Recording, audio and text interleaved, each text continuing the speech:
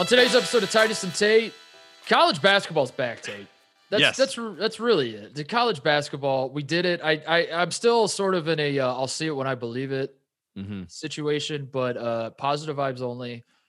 College basketball is going to be on our television on Wednesday. I can't believe those. I don't know. What a long, strange trip it's been. It is quite literally against all odds. I think that there are still people right now fighting to make sure that we do not get this Wednesday night. But like you said, it's positive vibes only. It is here. We're so close. Just get us there. Just get us once there. It starts, it's rolling. The ball is rolling. We just have to start. As a reminder, college basketball is the only major sport in this country that sacrificed anything, basically. That we're the only sport that canceled the season, didn't come back and finish it, every other sport, like NFL, their sacrifice. Everyone else got closure except for us. Yeah. NFL's sacrifice was they lost 3 preseason games or something. College football has lost nothing. They're just keep it going, just full steam ahead. So it's been a long road. It's I have PTSD from getting my hopes up about things and then having them dashed. And I still think we're not entirely out of the woods yet, but positive vibes only. We're going to get it done. And it's happening this week. So we're going to celebrate. That's what we're going to do today. We have, we decided for our last preseason show, cause this is technically coming out on Tuesday and the games start on Wednesday. We are doing a preseason Duffy Awards. Because one of the things that the mainstream media certainly won't talk about this. One of the things that we lost by having college basketball canceled was the Duffys last year, Tate. Yep. This spring, we did not do a Duffy Awards on the program, and the people were not happy about that. And listen, that's the way it goes. It's just the way it goes. So everyone else does preseason awards before the season. We have not done that yet. So let's hand out some awards. Let's book preseason. And for the new listeners here, the Duffy Awards are our version of the Grammys. This is not the pop singer Duffy. There will be no mercy here. We are going to let people think what we think about what happened in college basketball. We have our own categories. We make up our own categories every single year. And as you know, it's good guys, bad guys. Coach K will be mentioned. We got press conference of the year. We got excellence in journalism. We got all the good things coming. So I can't wait. That is it. That's on the docket. We are doing our official preseason Duffy Awards and celebrating the return of college basketball. But first, Woody Durham. He takes the timeout. Technical foul.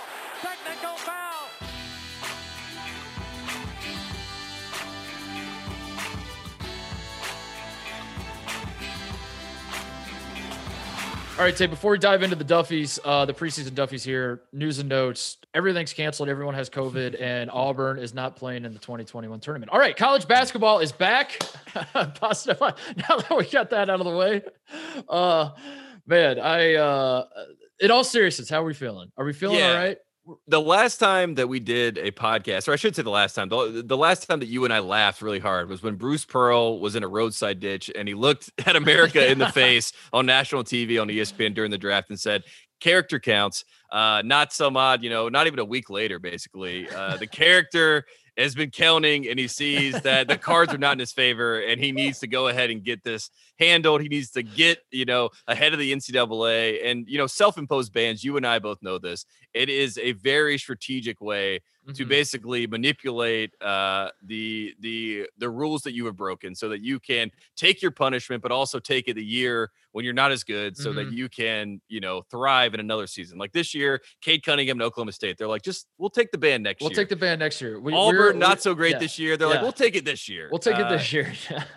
That's Georgia Tech tried to take it last year. That worked, right? Yeah, it worked. That worked. It worked, but we didn't have a tournament, so that's what I'm saying. Does Georgia Tech? Not. Yeah, that's what I'm saying. Does it count? Does Georgia Tech's count? I never actually followed up on that. I think it does. I think it definitely. I think that is genius. That is all-time self-imposed ban play right there. Josh Pastner pulled off. Kudos to him for that. Yeah, it's positive vibes only. We're gonna have a season. It's going to happen this week. We're doing, but man, the chatter, we'll say, the narratives, the themes, the whatever that are coming out of college basketball. The reason to be optimistic though, a lot of this same stuff was happening with college football, and college football, as we can see, is running very, very smoothly. Can't even say it with a straight face. Yeah, you just start laughing as you say that. Yeah, there are no bubbles. There are no controlled environments. I mean, a lot of people are pointing fingers at the NCAA. I'm going to say this, and then I swear we're going to do positive vibes only. We're going to get to the Duffys. I just want to, part of the positive experience is dumping the negative out. So then that way you have it out of your soul and you can have only positivity within. So I'm going to dump this out, and I'm going to say that I swear to God, I will go postal if every sport comes back, like we're, as I said at the top, college basketball, the only sport that like really sacrificed anything. We're the only sport that if you go to the Wikipedia page, it says like champions. It just says none, COVID-19 pandemic. All the other ones are like Dodgers, Lakers. Lakers. Everyone, lightning. We did it. College basketball's like, we don't know. I guess Kansas, Obi Toppin maybe. Michigan State was pretty good, right? Who knows? So then, the pandemic rages on throughout the summer. Everything's looking like it might get better, whatever. Like football's like, if COVID tries to stop us, we'll tackle it. We'll tackle it. You're like, huh? Is that how it works?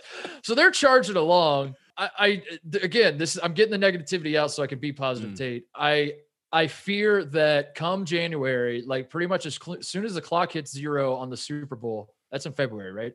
As soon as the clock hits 0 in February on the Super Bowl, the powers that be, the government, they shut it down again. Yeah. They shut it down. They look around. They're like, oh my God, what an outbreak we have going on. We got to shut everything down. Yeah. College basketball loses again. We cancel again, and then the vaccine comes out in July, and everything's fine. And then football picks right back up, and we lose 2 tournaments. All right, I said it. I just wanted to put it out there because I don't know. And then college basketball is officially dead because they've already told us that if there is no NCAA tournament this year, that you can just kiss it goodbye. I like to think that the world that we're living in is, if you've seen Making the Band, whenever the studio keys were taken away and Diddy had to shut down the studio, that's what I feel like COVID is for college basketball. I'm just waiting for Diddy to shut down the studio, and whatever errand they need us to run to make things stay and go, we will do it. You know what I mean? We will. Yeah. All right, let's have some fun. As I said, forget about that. We'll cross that bridge when we come to it. Like all the college athletic directors and administrators and whatever, we're just gonna kick the can down the road. We'll deal with it. It's the NCAA model. We're waiting for March. Yeah. Right now, the season is back on Wednesday, and we've done a lot of previews. Go back and listen to those folks if you have not. We did like over 8 hours of previews, tons of content there to listen to. If you're lost, if you have no idea what to expect this season, go listen to that. The final show, 1 hour and 60 minutes, not 2 hours. A lot of the haters were getting mad at us that were saying that it's too long, they can't handle it. Please make it at least under 2 hours. And guess what? We delivered. Final episode of the preview. But that's here nor there. We had the Duffys, and this is the first time we've ever done a preseason Duffys. So this is all speculation. This is all fun and fodder, and I think it actually is going to make the show even more fun. And then when we do the real Duffys, we can look back at our preseason. Yeah, we can see how. Check the tape. Yeah, everyone else is handing out preseason awards. Why can't we? So that's what we're doing today. Again, as Tate said, if you're new to the program, you're not sure what the Duffys are. Just we don't need to explain it. It's awards. I mean, use your imagination. All right, so we are starting with our coach of the year. These again are our preseason picks.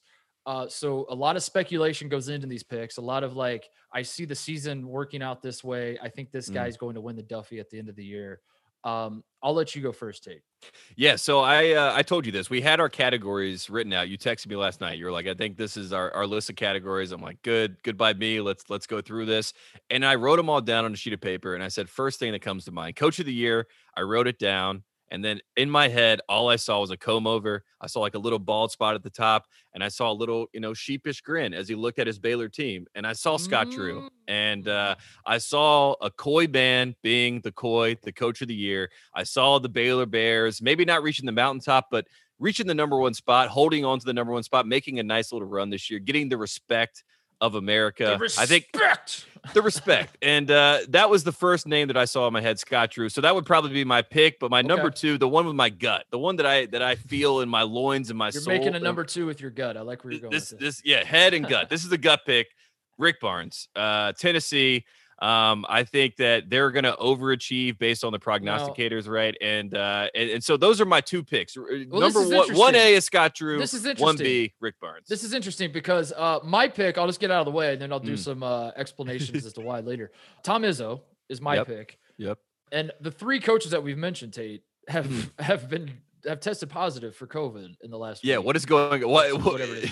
Do you think there's something to that? Do you think whoever is ultimately named coach of the year is going to have to overcome this adversity, is going to have to test positive? We're going to look back on it and be like, he had to deal with the pandemic head on. That was, do you think there's that? Because part of the reason I picked Tom Izzo, I think when you're picking coach of the year, not just for the Duffies, but for any award, what is the most prestigious? Is it the NABC? Is it the Naismith? Is it I don't even know. NABC is the oldest, right? I think the NABC is the oldest, but I think the Naismith AP coach of the year. Yeah, who the hell knows? God, we need. Anthony Grant was the coach of the year last year, and I feel like everything, right? Yeah, and everything. But I feel like when it got announced, it was the AP. So maybe we'll give credit to the AP there. So point is, when you're giving out these coach of the year awards, narrative is important. You need some sort of and oftentimes it's some adversity that a guy's faced throughout the season, whatever. Also, I think you have to your team has to be either better than people expected, which is your pick with Tennessee, Rick Barnes, or you have to be an absolute juggernaut, which is I think where you're going with Scott Drew, where it's like if you're just the best team in the country and everyone's like, if Gonzaga's undefeated, say Mark Few's winning coach of the year, like that's just how it's going to work.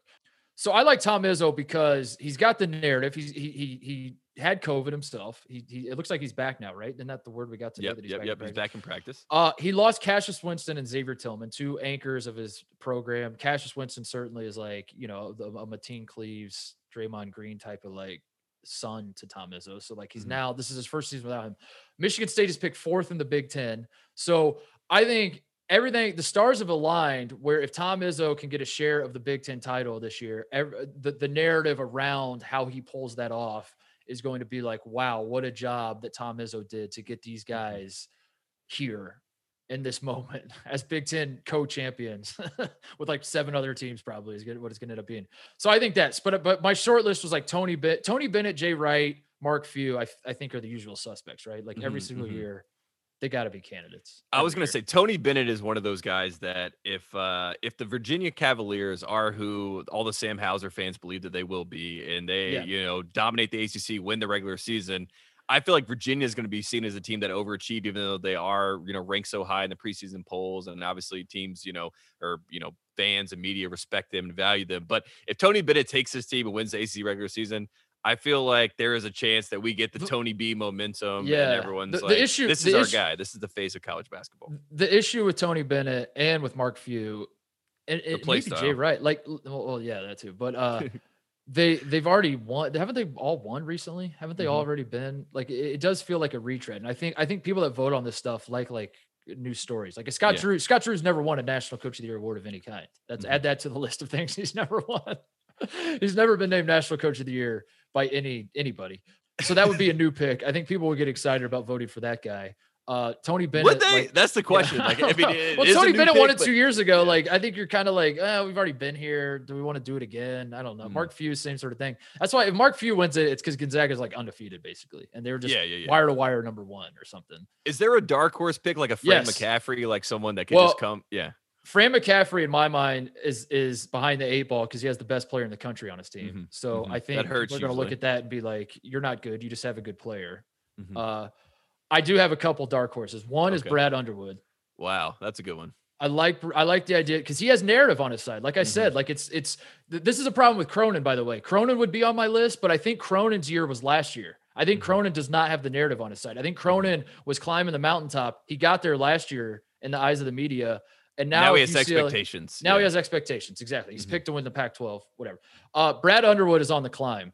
And I know Illinois is top 10 preseason team, but this is the year that Brad Underwood gets to the mountaintop. All I see in my head right now is like a Monday Night Football graphic or like a Fox football graphic where it's like Brad Underwood like climbing up a mountain and they show like all of his wins at different locations as he's grown up over the years. They commissioned it for $175,000. And like, what is this? This is my ultra dark horse, like ultra ridiculous, not going to happen. But if you're an absolute degenerate, you want to throw $5. Rick Stansberry, please say it. Yeah. Jared Haas. Ooh, Jared Haas would be my ultimate. Stanford. Like Zaire Williams is as good as advertised. The Pac-12 is the Pac-12 can get a little wonky, we'll say, from time to time. Stuff happens out here on the West Coast that. If suddenly you look up and if Stanford has the year, say that like UCLA had last year, and Stanford's like right there in the Pac-12 title hunt, Jared Haas. That's all I'm saying. Just throw $5 on him if you're a degenerate looking to make $10,000 is probably what you'd make on those odds. Hey, I was going to say there's another out on the West Coast. Bobby Hurley is another guy that has a young freshman, Josh Christopher, that they could, Remy Martin. They have the nice mix of old. He's got narrative on his side too. He's got narrative on his side. He's got narrative on his side. Yeah. So, all right. So who are we locking you in with? You pick 2 guys. My number 1 pick, my lock of the heart, the man that I see in my heart every single night, and I hope he gets better, Coach Drew. So I'm going to go Scott Drew, Coach of the Year. All right, I'm sticking with Tom Izzo as my pick because those are pretty chalk picks. So I mean, they kind good of for us to talk through it, but yeah. All right, moving on. Player of the Year. This is my upset of the entire time, and I can't wait to see your face. I'm going to go ahead and label this as the Pac-12 update. This is a player that I had. I know where you're going with this. Don't do it. I am all the way in on this one player. He wears number 5 for your UCLA Bruins. And I know that he does not have a flashy skill set for the national audience right now. They haven't seen it all. They haven't seen all the tools in the shed. His name is Chris Smith. And like I told you, Mark Titus, I went with my gut every single time as I went down this list. And I watched your gut is full of shit, as it turns out. I mean, honestly, it probably is. But Chris Smith, to me, has all the potential in the world. He is a senior. I think that Mick Cronin is playing, a little bit of possum here with this team. I think he knows he's got a better team than he expects. Chris Smith is going to be a star. I think he has NBA potential. I think he's comfortable at UCLA. I'm not going to say that I'm guaranteeing he's going to be the player of the year, but I think he's going to surprise some people. Yeah. And if I had like a really, if everything goes well for UCLA, they win the Pac-12, Chris Smith is the best player, I could see the push. And I'm down to make the push. It's a West Coast push. It's a Pac-12 update push. But my player of the year, your UCLA Bruin. We're picking Chris player Smith. of the year, not surprise push of the year. If no. It's right. Chris Smith. This man's gonna average 22 points per game for the Bruins. They're making. I'll back you up on this. I don't think it's as crazy of a pick as our listeners probably think it is. I think a lot of people listening probably are like. I mean, there's some people that are picking Sam Hauser, and I feel like I would rather take Chris Smith than Sam Hauser. Chris Smith's gonna be really good. He's awesome. I really like him. He's got 2 problems. One, he's on the West Coast. 2, his name's Chris Smith, and that's just like it's too boring of a name. That doesn't. Yeah, and it's also the same name as J.R. Smith's brother that played at Louisville. So there's some confusion for old school college basketball fans or like 2010s college basketball fans. So you have to kind of know who Chris Smith is to really know. But if you watch UCLA and you watch Chris Smith, I don't know. They have a real chance. I like it. I like that you're mixing it up though, because I went with the boring pick. I thought about it long and hard, and I was like, I gotta do Luka Garza. I have to, because I was looking over his stats. Like, he averaged 24 points and 10 rebounds a game. He was really good last year. He should have probably won national. I'm kidding. That'd be funny if I just started. Hey, could you imagine all the Iowa fans like, see, that's what we were saying the whole time.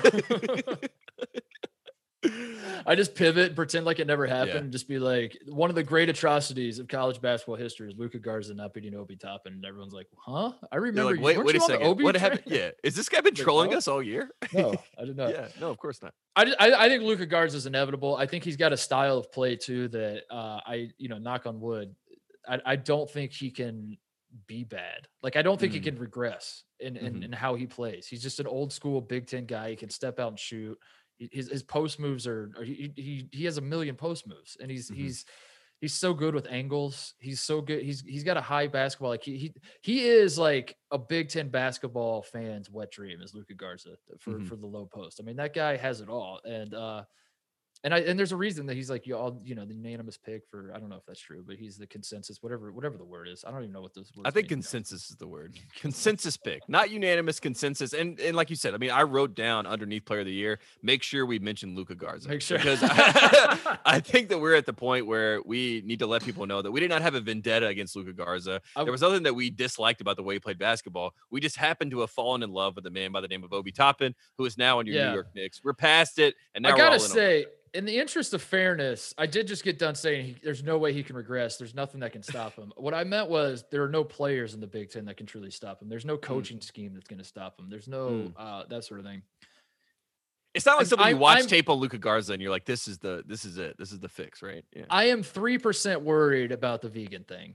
I'm 3% worried about that. Now, I'll say I've been trying to find more sources on this. Like, we talked about this in one of the preview shows we did, that Luka Garza, we were doing the vegan update. I think it was the first one we did. Yeah, it was the first one. Vegan update. Number 97, vegan update. I literally went to Google. I searched college basketball players vegan just to see if there's anybody who went vegan this summer. And I'll be goddamned, it was the best player in the country.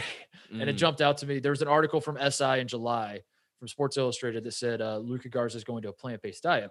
And we talked about it, the concerns about this. And then I mentioned Justin Fields. And I said, if Justin Fields can go vegan and he's having the year he's having, maybe he's okay.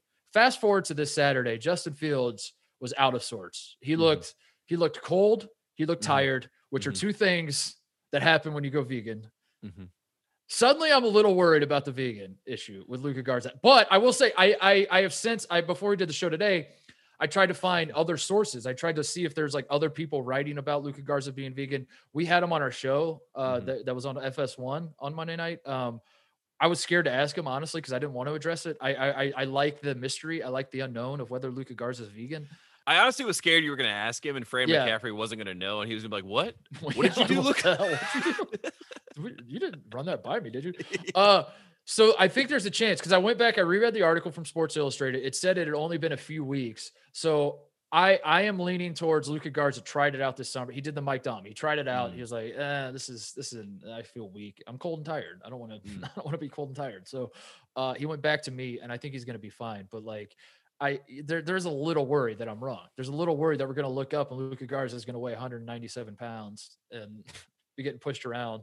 And then just like every time he's on the bench, he's got a blanket over him and he's like shivering. And you're like, what are we doing, Luka? Is there any chance that, like, I remember Tyler Hansbrough's senior year in 2009, there was like every single time he went up against like Blake Griffin or, or like even the year before he went against Cole Aldridge, there was like some of these other big men that when they got the chance, it was so appetizing that they just went after him, right? Like it was, they were playing with some newfound, belief and some newfound energy because they're like, this guy is not that good. Like I have saying Kofi Coburn is licking his lips. Exactly. That first Illinois, Iowa. That's what scares me about Luka Garza. I think he has more of a target on his back. So some of these other big men in the league, they're like, I need to show something tonight. So I'm going to go after Luka. That's my only gripe with Luka. Be that as it may, he'll be fine. He's got to be the pick for me. He's got to be the player of the year. All right, let's do an All-American team. I like this. I like. We talk a lot of smack about other people's preseason All-American teams. We should step up to the plate and name our own. Do you want to go first with your 5? Yeah, because mine is going to annoy people so much because again, it's my own opinion, and like I said, it's my gut. Like this is the preseason Duffy Awards. None of this is going to be exactly what happens. It's all speculative, but my team is pretty chalk, I would say. Ayo Dosunmu, Illinois point guard, obviously first team All-American. I think he's going to be the National Player of the Year. I will say that right now. I think that is going to be my pick for National Player of the Year. Starting, you just got done saying Chris Smith is your favorite. Hey. That's just wait. No, to be fair, you pick Chris Smith as our player of the year, our Duffy's player of the year. Yes, our which is different from National Player from National Player of the Year. Exactly. This is our awards. Yeah, there you have to know the lines of deviation here, folks, when we're getting into this. Anyways, Ayo Dosunmu, National Player of the Year. America falls in love with him. They're like, Illinois basketball is back. At the 2 guard, it is not accurate, the 2 guard, but Cade Cunningham. He's a point guard for Oklahoma State, but I'm going to slide him as the number 2 guard. Position. This is Tom Crean basketball. Yeah, exactly. There are no positions here. So those are my 2 guards. Ayo, Cade Cunningham, 2 guards there. At the 3rd spot, I already told you he's my player of the year. Chris Smith at small forward. Slide him in there. UCLA, Pac-12 basketball, first team All-American. Everyone's fired up about this. At power forward, shocking the world, the new Josh McRoberts, the new McBob, John Fulkerson. Get folked up. Get folked up at power forward. And then at the 5, we have to give him his due, have to give him his credit. You just said it. Player of the year, Luka Garza. So those are my 5 guys. I was worried you weren't going to put Luka on any. No. Luka's on the list. Luka, I said, Luka must be included. I wrote this down earlier. So those are my 5. Chris Smith's probably a reach. Fulkerson is definitely a reach. But I don't know. If you put those 5 guys on the floor, I like that team. That's all right. Please don't put that list out, Fox. I do not want the other journalists to be upset about this. So much these are my All-American top 5 that I will be watching. No, mainly John Fulkerson. I went pretty chalk with mine too. I think if you're actually putting, I don't know. To me, Luka Garza, Cade Cunningham, Dosunmu, and I think Jared Butler. You didn't have him on your list, but given the expectations of Baylor, the season they had last year, he's the only guy that made an AP All-American team last year other than Luka Garza that's back now this year. He was on the 3rd team. He was the AP All-American 3rd team, I believe. Or second team, right? I think he was second team. Yeah, or maybe it was third team. I can't remember. Maybe it was third team. Maybe it was second team. It wasn't first team. I know that. It wasn't first team. No, could be this year. But I remember I looked that up before, like, when we were doing all the research for the previews. I remember Butler and Garza were the only two there. Yeah, they're coming back. Anyway, Butler's like he's the offensive. Like Baylor won a lot last year because of their defense, and then the stereotypical formula was play great team defense with the guards they have, and then give Butler the ball and let him score, and that was kind of how it more or less worked. If you wanted to reduce it down to a one sentence identity. So Butler belongs on the team, I believe. The last spot becomes a little tricky for me. Remy Martin and Corey Kispert were the two guys. I think they shared the spot for the AP. Corey Kispert, get him out of here. I like him. I like his game. Corey Kispert, I'm a fan. Come on the show if you want. We'll talk it out. You're not the best player on your own team. I'm throwing all of my chips behind Jalen Suggs. I think he's going to be the best player. I might be wrong, but that's how I feel right now. It's a preseason. We're speculating. I'm a Timmy guy. I'm a Drew Timmy guy. So everyone's got their own guy. Everyone's got their guy. Poor AIE. Nobody wants him. And then Remy Martin. So basically it came down to Remy Martin and Zegarowski for me. I picked Marcus Zegarowski. Wow. Long story short. Creighton fans.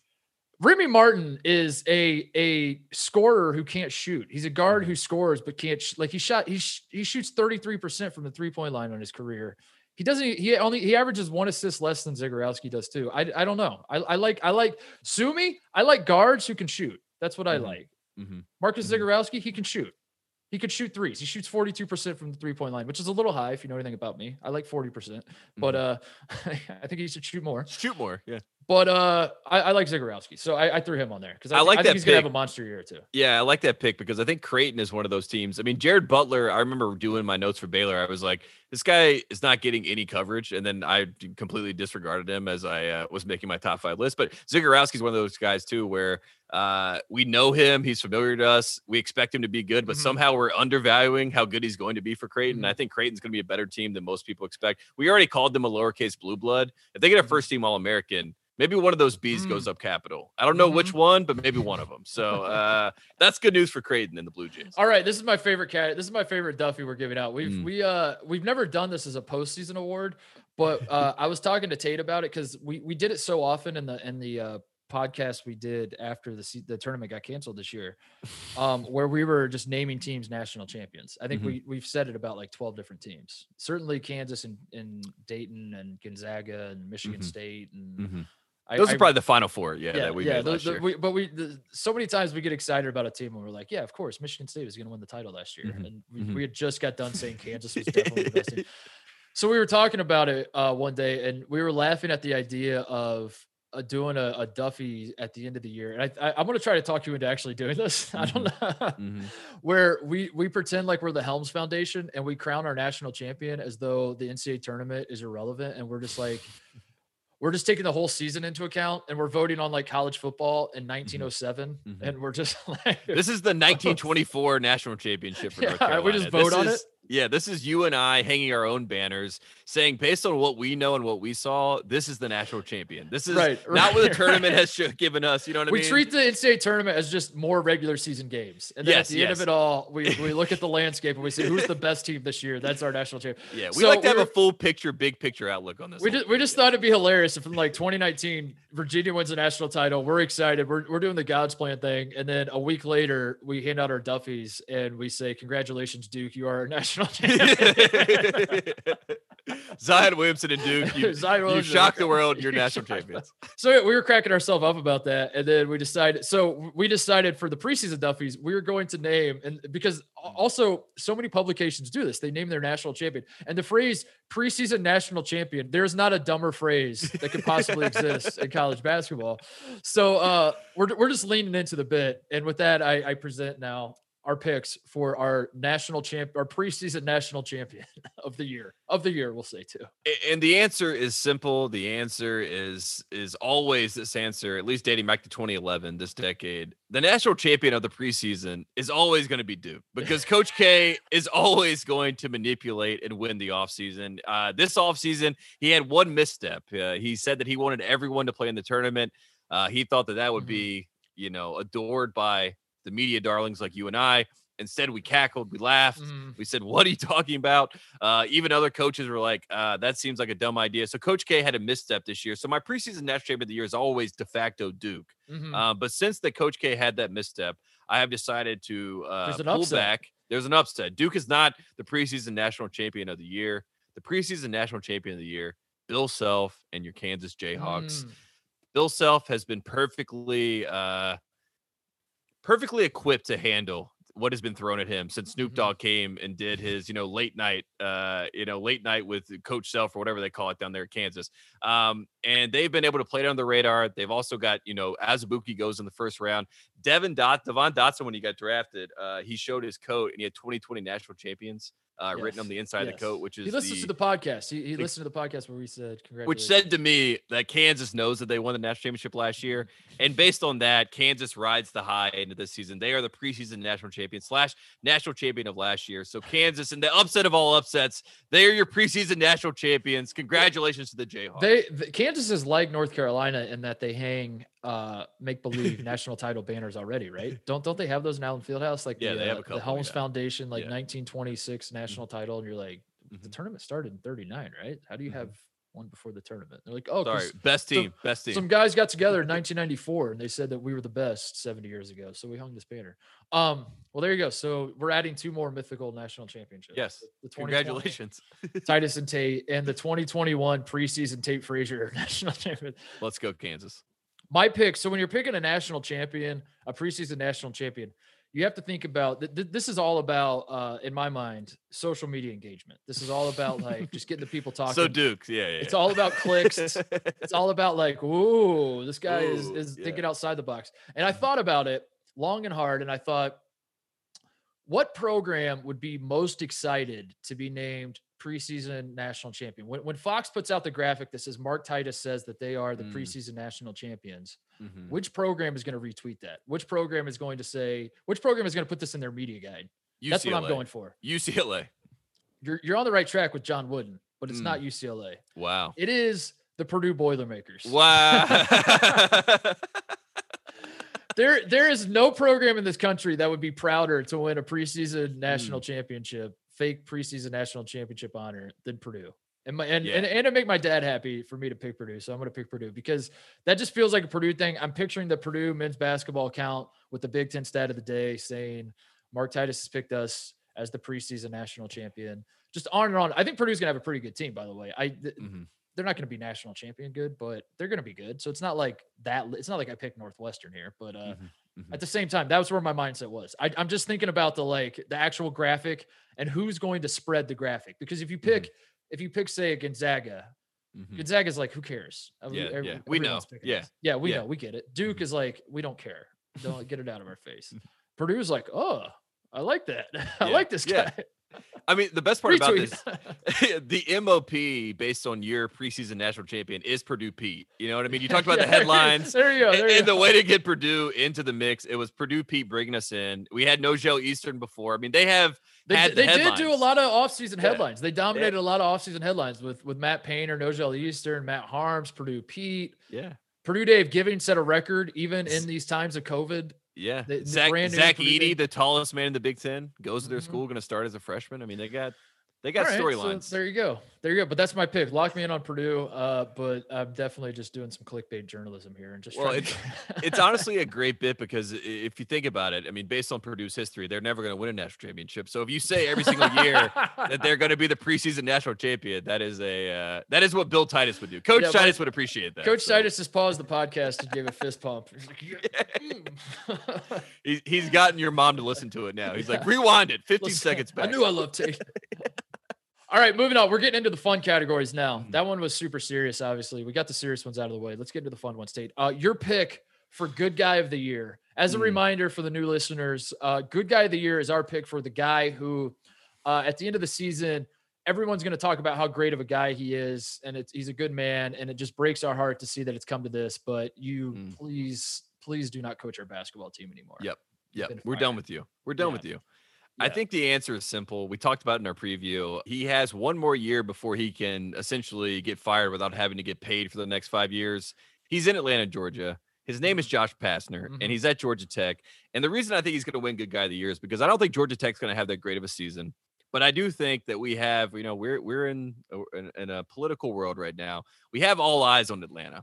And we have all eyes on Josh Pastner, who has already been, canvassing. We joked about that, him canvassing to get people to vote. I think in Atlanta in January, when we have the Loeffler Warnock races that are going on, Josh Pastner is canvassing. Josh Pastner is in front of people. Josh Pastner is trying to make the change for a better world. He's trying to let people know that he is, as we said, a good guy. Yeah. And this is the full good guy year. He does the full social justice push. He does the full, hey, I just want my kids to be in a great situation. I want them to know that they have a future.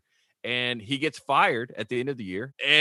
But we get the good guy fallout because they're like, remember what Josh Pastner did? It's kind of like when Doc Rivers got fired. Everyone's like, remember Doc Rivers down in the bubble when he kind of like stood up and was so important for social justice and all that sort of stuff. I think that Josh Pastner is trying to do a similar playbook, being in Atlanta, being in such a place, because he's playing for the next job. And that's what good guys do, right? I mean, they get fired, but they're so loved that they get another job. I do think Josh Pastner losing so much over the past 5 years has got people to feel bad for him or feel like, he's not threatening. So good guy of the year, Josh Pastner. That's a great pick. That is a great pick. And I do see in March, you get on Twitter, say, and you search Josh Pastner, good guy on March 7th. You're going to get a lot of hits. You're going to get a lot of people that are like, Josh Pastner is a great man. He's done a lot for this community. I will always love the way he handled blank, blank, and blank. Ben Lammers. Yeah. Having said that, comma. Georgia Tech needed to make a move. It's time. It's time. That's the way you say that with good guys too. Is you don't say like, get this guy out of here, fire this asshole. You don't get use that. You say Josh Pastner is a good man, but it's time. Yeah. That's how you say it. Yeah. So Tim Miles. It's always the Tim Miles. It always comes back to Tim Miles. Tim Miles is the greatest guy of all time. I mean, fingers crossed, we're going to have Coach Miles come on and explain to the people what it really takes to be a good guy. Because I think he is the template. That season he got fired in Nebraska was the goodest guy season of all time. I don't winning think a tournament game, tripping in the tunnel. I mean, just the gets heroics. Fired, like laughs about it. He comes on our show. Like all you need to know about the guy is that we reached out to him. We said, we want to give you an award where we kind of like mock you sort of, but like, maybe you can laugh at yourself about it, about how you're just so cool, but like you also lost a lot and got fired for it. Like, how would you feel? He's like, absolutely. That's hilarious. All right. Yeah. Come on the show. So he came on the show. We had fun with him. God bless Tim Miles. I love that guy. He's the best. All right. So my pick, sticking in the ACC. We talked about this a little bit during the previews. We certainly talked about Josh Pastner already in the preview. We that's a retread. Same with this one. Not good for the ACC. Not great for the ACC. I'm picking Jim Christian. Not quite the extent. He wasn't canvassing. He was just getting his guys registered to vote. He did that this year. I found an article from Boston, whatever. All those journos up in Boston. Boston Invented Sports Media. They got a lot of papers. But someone wrote an article about how Jim Christian got the entire team registered to vote. Not quite canvassing, but similar.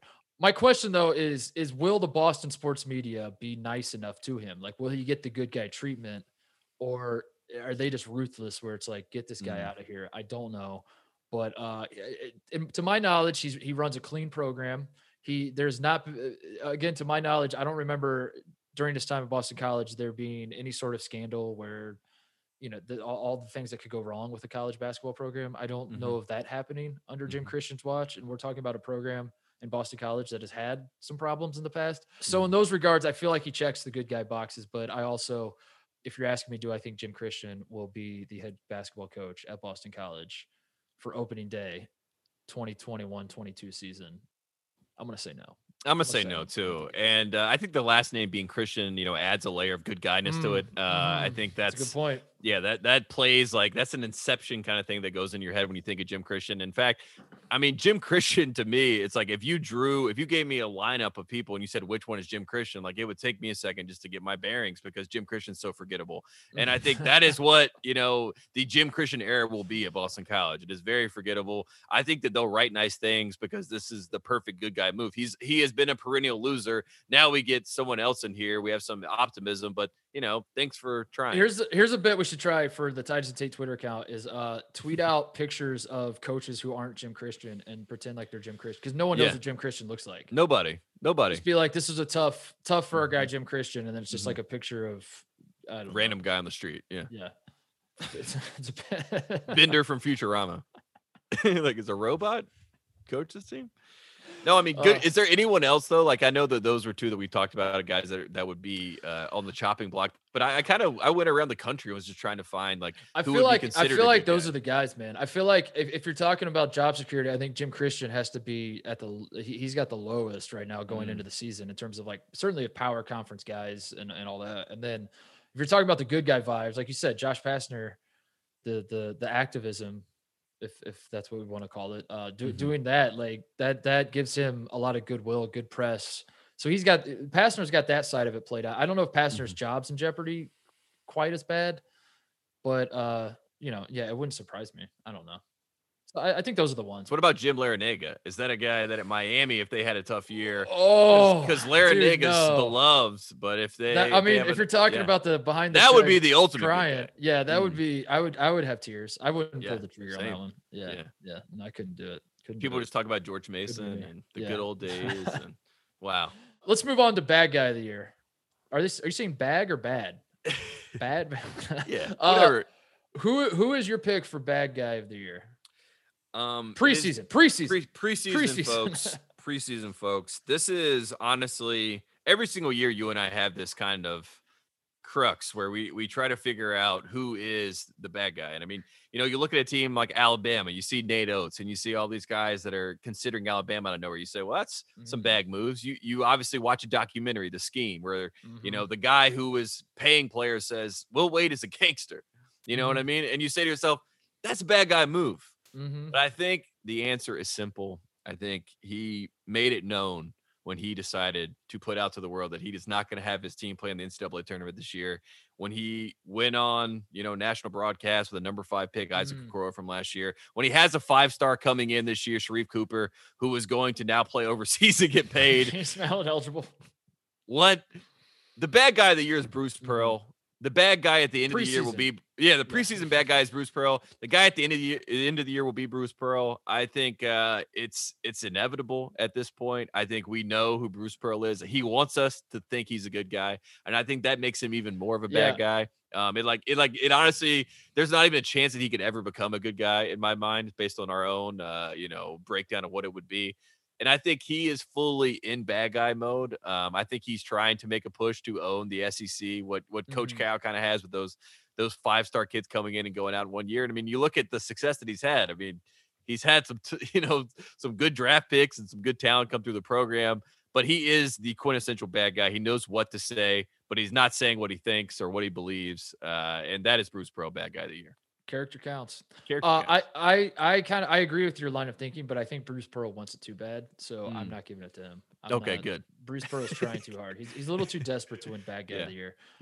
I am picking Juwan Howard as my bad guy of the year because right now my preseason bad guy of the year. Again, this is my speculative pick that by the end of the year, Juwan Howard, he's already well on his way. Michigan has the number 1 recruiting class in the country. We expect that to change, correct? By the time all the rest of the guys commit. Like part of the reason is because they have so many commits right now. But also they got some 5-stars, and Juwan Howard is making it happen. He took over the job. He took over for John Beilein, because back to his alma mater, cries in the press conference. That won me over. I was like, man, a lot of these guys, you think they're just there just to like be, maybe he's just there to be Juwan Howard and collect millions of dollars and then be on his way. Not the case. He loves Michigan. He wants Michigan to be a winner, but he wants to change the culture.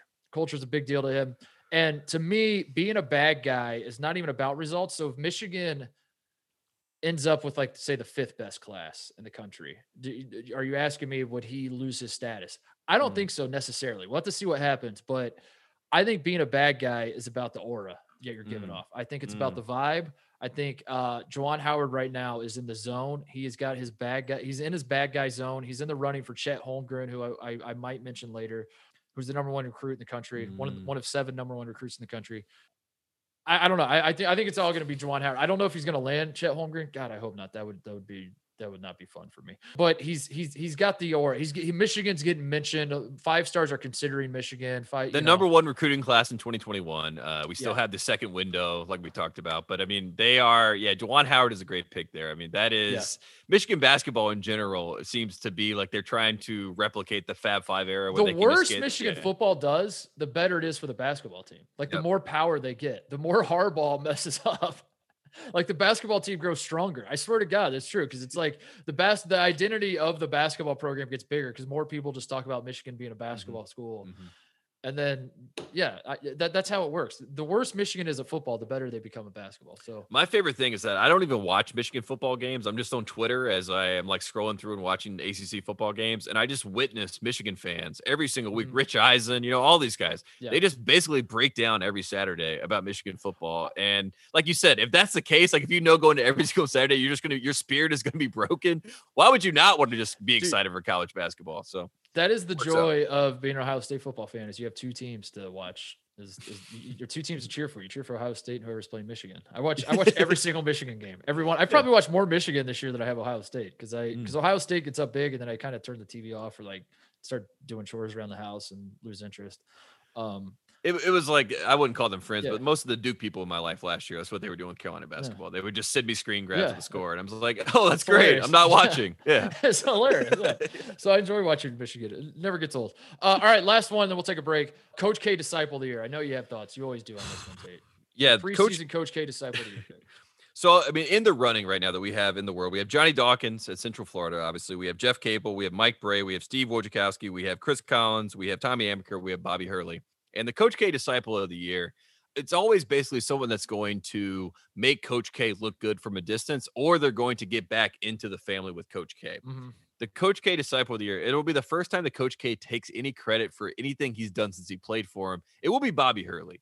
Yeah. And I don't think that Bobby Hurley has the same, I don't even know what the right term is, but loyalty beyond, belief that, some of these other guys may have with Coach K. I think he has his own life, his own perspective, had his own dad. Obviously, he was a great coach. So he's not in all of Coach K, right? He's like, I'm good. I know basketball. You're not the one that knows everything about basketball.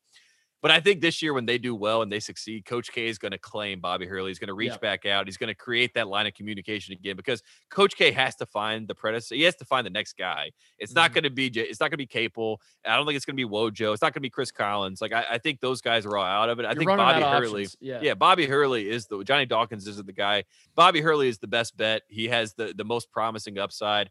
And I think Coach K creates that line of communication this year, even if it's like a comment. Like if we see Coach K make some sort of comment about how he enjoyed watching Arizona State the other night, and how hard they play or something like that, I think that opens the line of communication there. I like your pick. It makes a lot of sense. I would pick it under normal circumstances, but 2020, these are not normal circumstances. I'm going with a pick that is similar to your line of thinking. This is where I thought you were going with this, Dave. My pick, when you ended up saying Mike Bray, a guy who's going to get back into the Duke fold, a guy that's going to be showing up at Duke practices, a guy that is a Dookie through and through. He is the head coach of a team that is not playing basketball this season. And his name is Tommy Amaker. There is no Harvard basketball this season. Ivy League has canceled the season. What is Tommy Amaker going to do? He's going to scheme, Tate. That's what he's going to do. You think he's just going to go play golf every day and sit on his hands? No, absolutely not. He's going to be in Durham, picking Coach K's brain, shaking hands with whoever he needs to shake hands with, reminding everybody that I played here. That's my jersey up there. I don't even know if he has his jersey up there in the rafters. It is. He's going to put it up he's there. Pointing at it, if it's not up there, he's going to break in and hang it up there. I think Tommy Amaker, there's going to be some little fingering going on behind the scenes. That's a Game of Thrones reference. That's not a euphemism, by the way. For those I mean, people that don't watch Game of Thrones are like, he's going to do what? I'm sorry, what? Like, this is a 1990s college basketball podcast. What's going on here? I think Tommy Amaker is going to use his time off. He's going to work twice as hard as he would if he had a season, and he's going to be. That's a great pick. Yeah, that's a great pick. In fact, when you first said that, I thought you were going to talk about Jeff Capel. Like Capel is going to get fired from Pitt and then come down and do what I was talking about with Mike Bray. But Tommy Amaker is definitely going to be around. In fact, he's probably already around. He's going to find a way. Tommy Amaker is honestly a great dark horse to take the Duke job, just for the sheer fact that Duke thinks it is Princeton. And to take the Harvard coach would be, the Harvard coach. That would be We are the Harvard of the South. We might as well get the Harvard coach. Yeah, exactly. So Tommy Amaker being around practice, Coach K kind of falls back in love with him. I love that story. Yeah, let's make that happen. Let's take a break. We're gonna finish this off. The second half is going to get completely off the rails because these categories are the dumbest ones that we have. So get excited about that, everybody. Quick break to get a word from our sponsor, Raycon. It's never too early to start gift shopping for the holidays, especially because today you can save big on a gift they'll use every day. Raycon wireless earbuds with seamless Bluetooth pairing and a comfortable noise isolating fit. You can start listening right away and keep listening for hours. The audio quality is amazing, comparable to what you get from other premium brands, except for Raycon start at half the price. I'll say that again. It starts at half the price, and they're so great. So this holiday season, get them something they can use for calls or for music, for work or for play, at home or on the go, or pick up a pair for yourself. Trust me, you're going to use them every day. Go to raycon.com/Tate today to get 20% off your Raycon order. But hurry, this offer is available for a limited time only, and you don't want to miss it. That's buyraycon.com/Tate to get 20% off your Raycons. Buyraycon.com/Tate. Tate, you know when you can use your Raycons is working out. That makes a lot of sense, right? You want to talk about holiday gifts. Raycon makes a lot of sense. Also, another holiday gift idea that people have: fitness wearables. That's in. That's what people like now. They like knowing what they're doing. They like going out and working out and then having some data saying, "Here's what you just did." Yeah. And Tate, I got news for you. Whoop is the world's most powerful fitness wearable that provides personalized insights into how much sleep you're getting, how recovered you are, and how much stress you're putting on your body from both your workouts and the normal stresses of life. What do I mean by this? I mean this, Tate. Some fitness wearables, the others will say out there, you go on a run, it just tells you how far you ran. That's cool. That's good to know. It doesn't tell you everything. I went on a run the other day. It was Sunday. It was actually yesterday. I went to I was running by the beach over by Venice, and I didn't have it. Didn't have the juice. Just didn't have it. I was sore. I was breathing heavy. I just it wasn't my best day running. I felt like crap. I was really dejected. I felt down on myself. Pulled up the Whoop. Whoop said I got after it. Whoop said I pushed my body. Whoop said you were killing it. The score they spit out was like, dude, don't be so hard on yourself. And I was like, thank you, Whoop, because otherwise I would have beat myself up about how I didn't run as far as I wanted to and how I let myself down. So there you go. This Thursday through Cyber Monday only, Whoop is offering 25% off their annual deal. That's 25%. That's 1/4. That's 1/4, folks. Take the price, take 1/4 off. It's the best deal of the year. Go to whoop.com, WHOOP.com to check it out. Sleep better, recover faster, and train smarter this season and beyond with Whoop. Tate, we got to talk about something guys don't like talking about, but we'll talk about it for them. It's your equipment not working right. It's downstairs. It's just not turning on. That's not a big deal. It happens, guys. We go through things. We all struggle with stuff. You know, we're not gonna. You don't have to be embarrassed about it, but you should do something about it, right? Like you should fix it. Yeah. But how do you do that, Tate? How do you fix it without addressing it publicly, without having to go into a waiting room and seeing a doctor and have everybody see your face and going to a pharmacy and getting these prescriptions that everyone knows what you're getting, and suddenly you feel slightly ashamed and it's just a whole awkward mess. No one wants to do that. So guys don't want to get it fixed until now, Tate. Until now.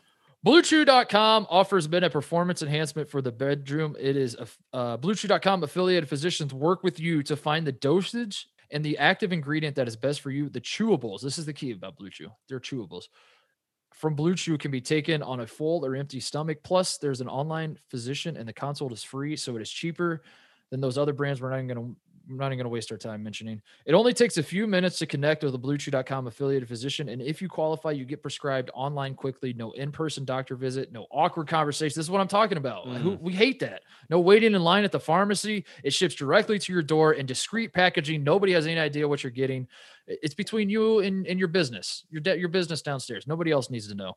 The chewables from BlueChew.com, made in the USA. You and your partner will love it. Chew it and do it. Here is a great deal for you. Visit BlueChew.com and get your first order free when you use code TATE. Just pay $5 shipping. That's BlueChew.com. Promo code TATE. BlueChew.com. All right, so next on the list, we got press conference of the year. This is a fun one. This is a category that we started. Basically, we just wanted to give Sean Miller an award, and a few years ago when he came out and did the I never have and I never will. Yep. World famous press conference in our world. Yeah. and in the world that is us, that is a press conference we'll never forget. So we felt like we gotta create an award for him. And it stuck around. We've had some great ones in college Yeah. basketball. Jim Calhoun, he's not that bad. He's you know, not we've that had bad. Yeah. yeah, Coach K, amazing. Amazing. We had that one Bob Knight has given so many. Jim Yeah, it's too Boeheim many to count. Yelled at Andy Katz, called him stupid, but then also he yelled at his own student newspaper and said they wouldn't have won 10 effing games without Jerry Mack. You know, the list goes on. There's a press conference where John Chaney and John Calipari fought. There's always great press conferences. There's always going to be a handful of great press conferences that are memorable in college basketball. So now, because this is the preseason awards, Penny calling out Rick Barnes in Tennessee. Yes. I mean, there's been a lot. Yeah. These are the preseason awards though. So we have to basically guess as to what is going to be the best press conference of this season. What is going to happen? What is going to transpire that's going to lead to the press conference of the year? Here it is. Here's my pick. And this is if you thought my previous picks were out of left field and a little ridiculous, well, get ready for this one. Saturday night. What is that date coming up? This Saturday night coming up. Duke's first game of the season in Cameron Indoor without the Cameron Crazies for the first time. They don't play Wednesday night. Gardner-Webb has COVID, so they're not going to play that game. The first game is against Coppin State. Coppin State comes to Cameron Indoor. There is no Cameron Crazies. There is no loud noise, even though they're going to try to pump noise in there. But who's the head coach of Coppin State, you ask? Maryland's own Juan Dixon, a man that knows Coach K, a man that knows Duke, a man that knows, basically how to get past the Blue Devil curse, the Crazies and the Devils themselves. The presser of the year is going to be after Coppin State pulls the upset of also upsets to open the season without the Cameron Crazies. Coach K goes to his press conference and absolutely loses it because Coach K has never not had the Cameron Crazies on his side. He's never not had the home court advantage, and he's going to be in an empty gym, and he's going to have a team that is not as talented as his team beat him up, and he's going to lose it. He's going to talk about how they need to have fans in the building. He's going to talk about how all these protocols are dumb. He's going to finally break because he can't believe that he doesn't have the Cameron Crazies. So he's going to call his congressman. He's going to call out his congressman and he's calling out everybody. He's literally calling out everybody. He's like what happened when the bathroom bill passed in North Carolina and the Duke had to play in South Carolina and then they lost to South Carolina. Yeah, in the tournament. He was like, never again. He's like, get rid of HB2. Yeah, whatever it's called. He's like, get rid of that bill. Yeah, that's done. That is what I say. Presser of the year, Coach K's response. I like it. Coppin right State, out of the gate. Without the Crazies. So Saturday night, mark that down. Preseason Duffy of the year. I'm also going to paint an elaborate picture for you. In my world, my winner is Sean Miller again, the guy who invented this category. Yep. And I see it this way. Sean Miller is not having a great year. His team is not expected to be very good. They're not playing well. He's got the NCAA cloud hanging over him as he has for a while now, but now we have the notice of allegations that he's dealing with and it seems pretty serious. And he keeps getting asked about that over and over. And that becomes a thorn in his side throughout the season. And his team is not doing so hot. They're not winning. And then smack dab on the schedule, you look up and suddenly I haven't actually looked at when they played, but suddenly you look up and they're across staring you in the face is the number 4th ranked Arizona State Sun Devils, your arch rival, your in-state nemesis. All the chatter heading into the game is that the roles are flipped. Arizona's supposed to be the blue blood. Arizona State's supposed to be the little brother. But now all of a sudden, Arizona State looks like a national title contender. They have 5 stars. They have All-Americans. Arizona has nothing. You're nothing. Your empire is done. You've crumbled. You're dead. Get out of here. Arizona pulls off the upset. Sean Miller has a message for the haters in the post-game press conference. And I think that's our press conference of the year is Sean Miller just burning it down, throwing up double middle fingers, calling maybe us out. Maybe he calls us out by name. That would be awesome. That would be great for us. Poor Danny Peters is sitting there. He's like, don't know Mark Titus. Definitely do not know Mark Titus. So that's how I see it. I'm picking Sean Miller when he upsets Arizona State and ruins Arizona State season. And then Zach Schwartz is texting us how much he hates Sean Miller. And then I'm just cackling and laughing because I play both sides. I do it well. I'll make fun of Sean Miller and then I'll turn around and make fun of Mark Schlabach and get Arizona State fans back on my side. Yeah. That's the game. That's they're listening right now. They're like, wait a second, what's happening? All right. So speaking of Schlabach, in the same vein, our next Duffy we're handing out is our preseason excellence in journalism award. Same sort of thing. We got to speculate what's going to happen. What is going to be the best piece of journalism we see this year? Excellence in journalism. This award is, you and I, we've had a gambit of headlines that we always pull from. And the one that still sticks out to me, dating back to February 23rd, 2018, Mark Schlabach said, Sean Miller of Arizona, Christian Dawkins discussed payment to get top recruit to AU. That was the headline. It was as simple as that. And I think that, that moment in time, that freeze frame of, him calling out Sean Miller, saying that there were FBI wiretaps of $100,000, that has led to the full story arc. Schlabach went away. He went under a rock for. I will never forget getting a text from my friend who said, they have wiretaps Sean Miller, turn on the TV. And I turned it on, and SportsCenter just had a big picture of Sean Miller, and it's just breaking news, wiretaps. And I was just standing in my living room with my hands on my head like, oh my God, they got wiretaps? Yeah. Oh my. And then nothing's happened. So I think this is the year excellence in journalism. Mark Schlabach finally gets the nail in the coffin. He finally gets the Sean Miller AMO together. He finally writes the final hit piece that puts all the pieces together and says how Sean Miller of Arizona is able to stay in this job is beyond me as a journalist, is what he's going to write.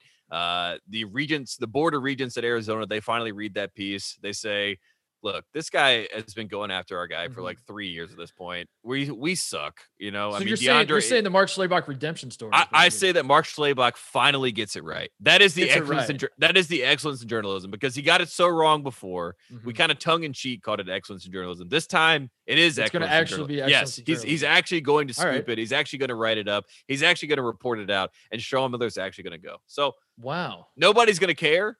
That's going to be the funniest part. Nobody's going to care. Nobody's going to remember that this happened, but that is my excellence. The preseason. We'll remember. Schlabach's back. All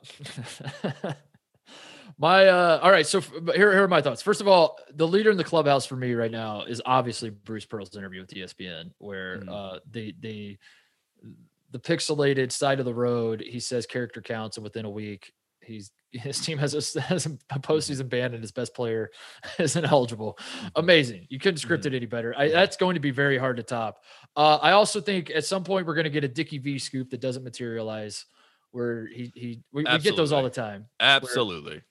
Where he says this is going to happen. It doesn't happen. There's Rob Doster's 10 billion podcast he started on his podcast network. I think that's going to get a nod. That's going to come close. I think somebody's going to write. These are not my picks. These are ones I'm considering. Yeah. I think someone from The Athletic, probably, it's going to be The Athletic. It always is going to write the Billy Gillispie is a changed man article. And you think you know Billy Gillispie? You don't. You don't know him. He prays 3 times a day. He prays now. 3, son. Yeah. We're going to get like this very long article that I'll read the first half of the first paragraph and then we'll say, please buy a subscription. I'm like, I don't think so. And then the last note, I put this down as an honorable mention. I put, does Michael Avenatti have access to Twitter? Because I think we need to consider that. If he has access to Twitter in prison, we might get a tweet. Michael Avenatti, for people that don't remember, this is the man that tweeted and Duke, the greatest tweet to ever be on Twitter, to get people fired up, to think, oh my God, Michael Avenatti is taking down Duke. Of course, nothing happened. Here's my pick, though. Lock me in on this. I think, I don't know exactly how it's going to work, but I think someone is going to go to insane lengths to document something in college basketball during these COVID times. I think it might be us. It might be us going to Asheville for the Maui Invitational, where we're going to lock ourselves in a hotel room for a week. We're going to test ourselves every day. We're basically going to get inside the bubble. I picture someone doing that.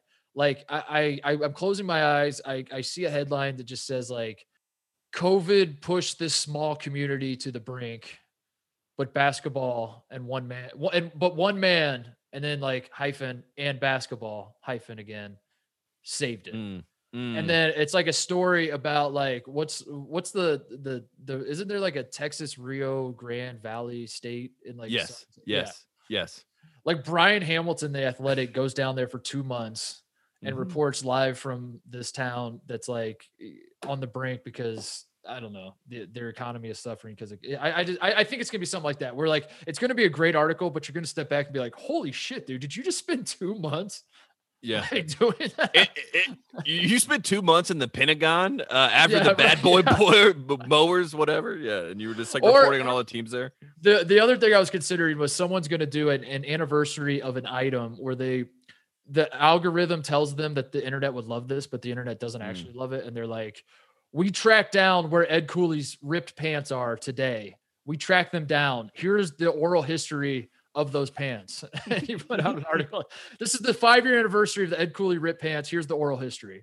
And then they tweet that out because they think that's the algorithm. They think the internet's gonna be like, holy shit, what an awesome article. Finally. Everyone's like, what? That's what I've been waiting on. Everyone's like, hey, how did this happen? Nobody cares, dude. All right. So log me in on that. I don't know what it looks like. I'll say Brian Hamilton. Shout out Brian. He loves he loves those serious articles. He loves those like it was a misty morning in the fall.